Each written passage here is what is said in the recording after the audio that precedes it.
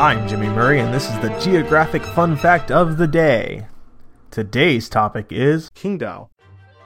Qingdao is a major city in eastern Shandong province. The city's name in Chinese characters literally means greenish-blue island. Located on China's Yellow Sea coast, it is a major nodal city of the One Belt, One Road initiative that connects Asia with Europe. It has the highest GDP of any city in the province. Administered at the sub-provincial level, Qingdao has jurisdiction over 6 districts and 4 county-level cities. As of the 2010 census, Qingdao built-up area made of the 7 urban districts was home to nearly 6 million inhabitants. Lying across the Shandong Peninsula and looking out to the Yellow Sea, it borders the prefecture-level cities of Yantai to the northeast, Weifang to the west, and Rizhao to the southwest. Qingdao is a major seaport and naval base, as well as a commercial and financial center. It is home to electronics multinationals such as Haier and Hisense. The Jiaozhou Bay Bridge links the main urban area of Qingdao with Huangdao District.